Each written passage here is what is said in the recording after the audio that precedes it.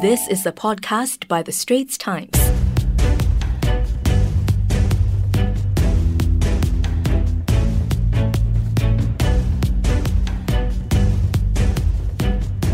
Hello and welcome to episode 2 of the Asian Insider. I'm Nirmal Ghosh. On this show, we dissect global issues from an Asian perspective, asking the unanswered questions and seeking the difficult answers. And for this second episode, we will be discussing the tariff and trade wars engulfing news cycles across the world.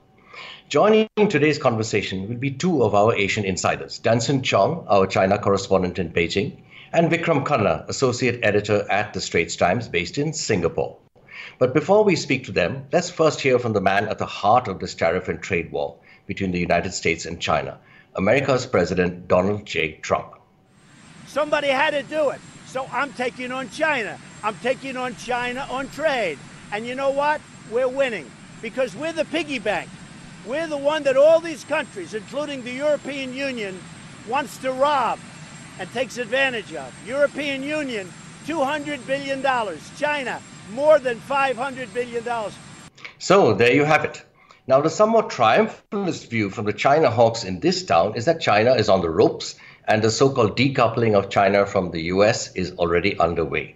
The counter view is that the Trump administration has underestimated China's ability to take the economic pain. Now, it is interesting here to remember that while China's tariffs on the US have been going up, its tariffs on non-US imports have actually been going down.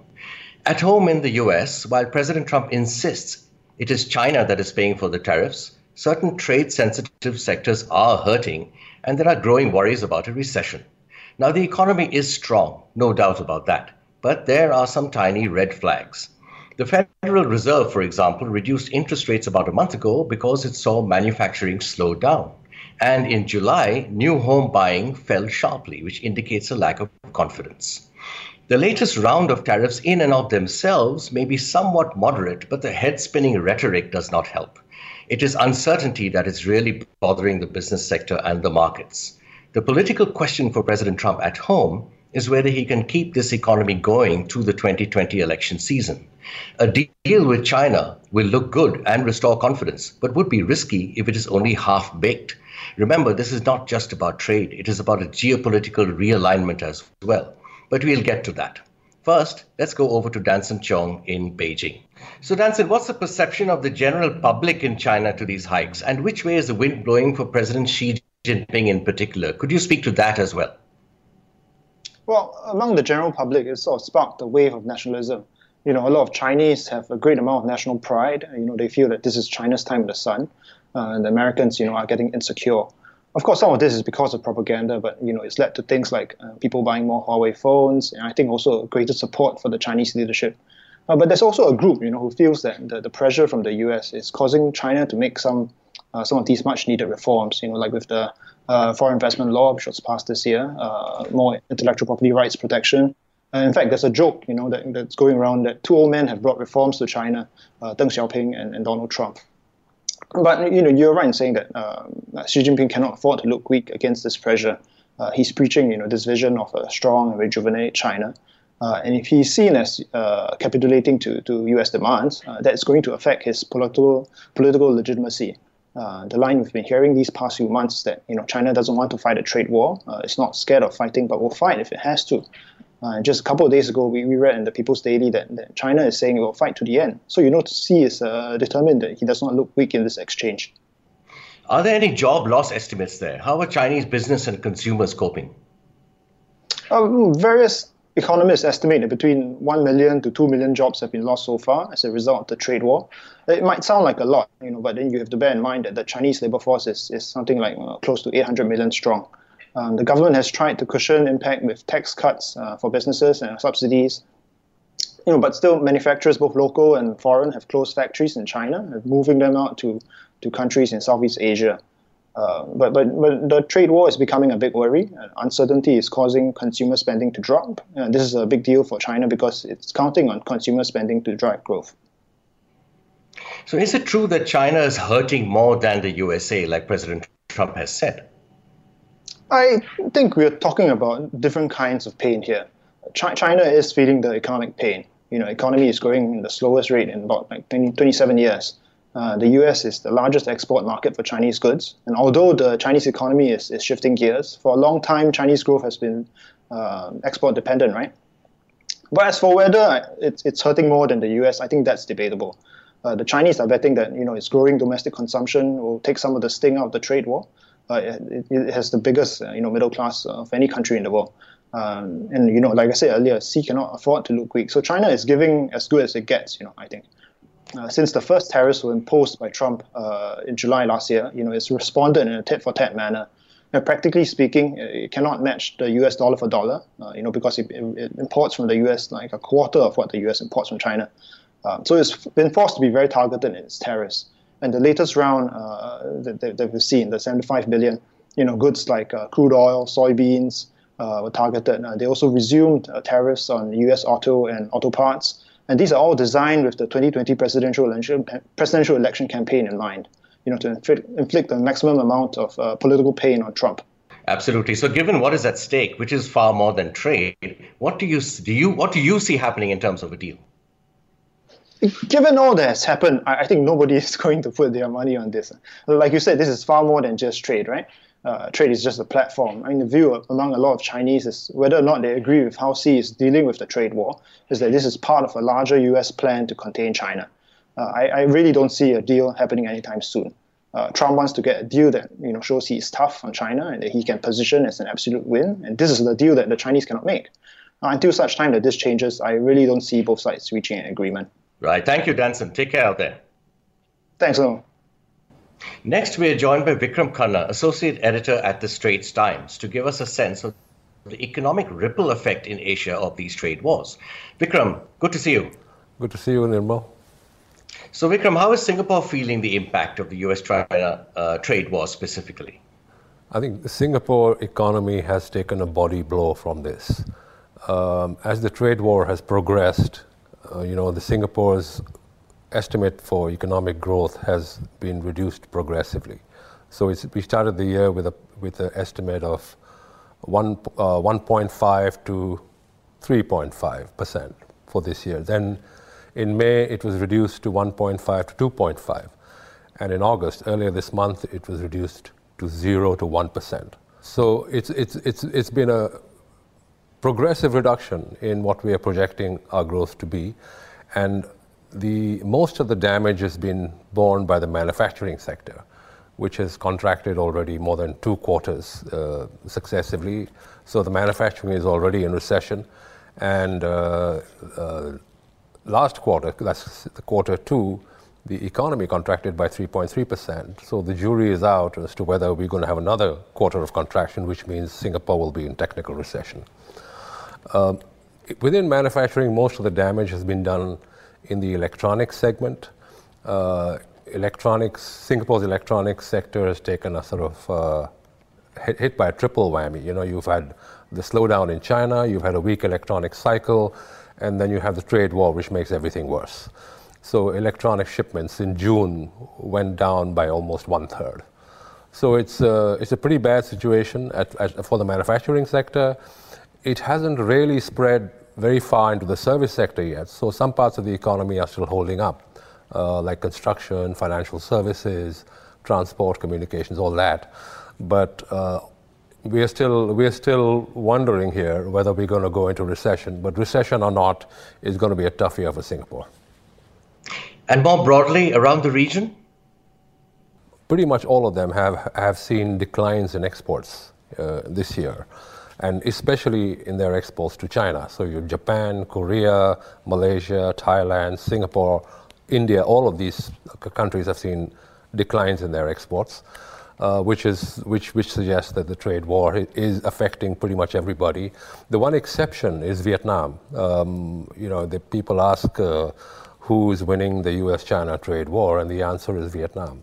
Vietnam's the only country where exports have gone up significantly, and especially to the US. Vietnam's exports to the US in the first quarter are up by like 30%. And that's pretty much going to be the trend for the rest of the year, it looks like. So Vietnam is a beneficiary, but most other Asian countries have been losing out. So how are companies adapting as they are caught in the spokes? Are we seeing the decoupling from China and the diversification of supply chains away from China to a significant degree? I mean, we know it is happening. You just mentioned Vietnam, but how significant is it broadly?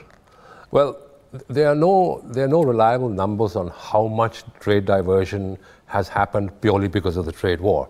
Some trade diversion was happening anyway, even before the trade war started. For example, so labor-intensive products like apparel, textiles, footwear, and so on were already moving out of China.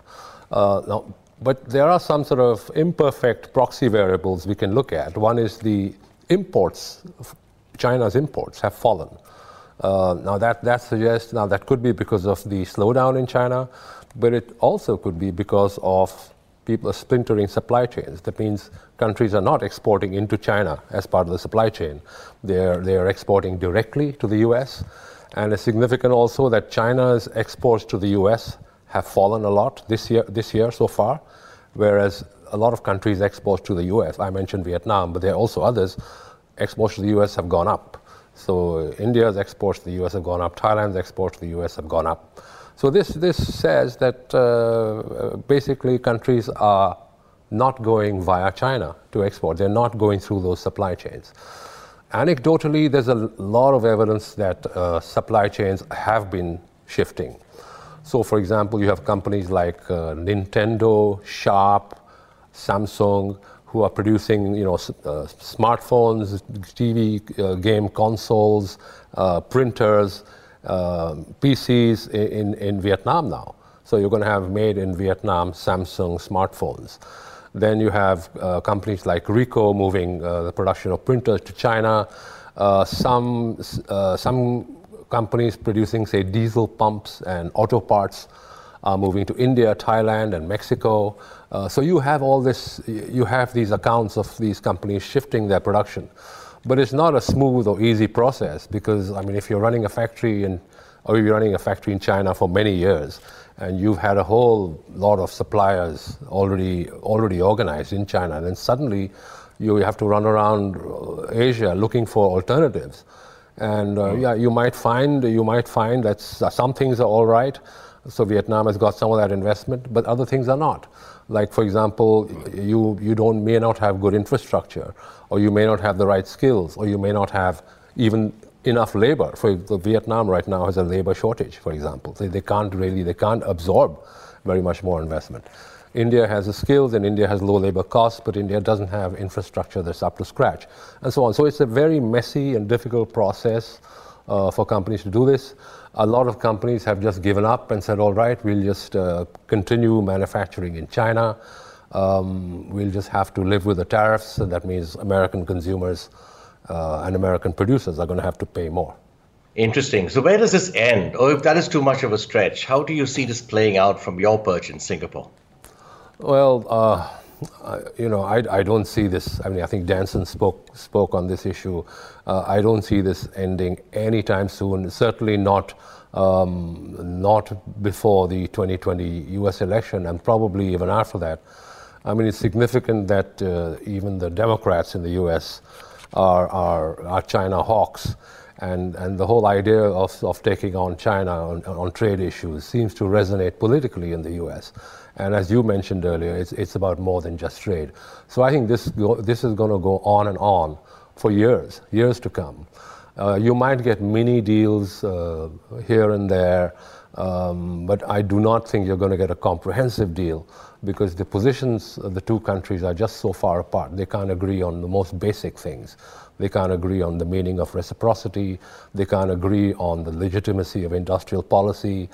China will not agree to codify a lot of the changes that the U.S. is demanding into law.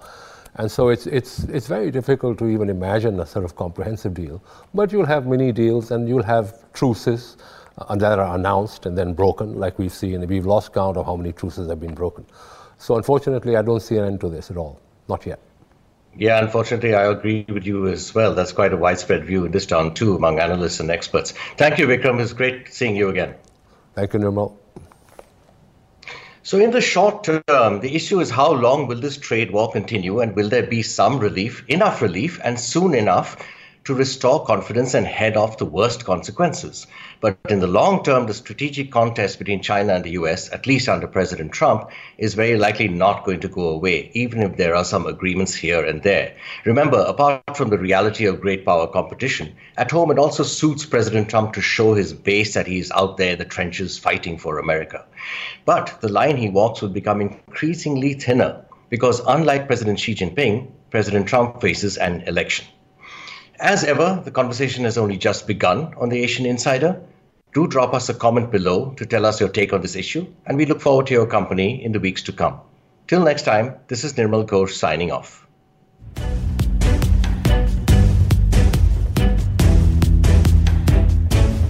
That was an SPH podcast by The Straits Times. Find us on Spotify, Apple or Google Podcasts, or streaming on Google Home.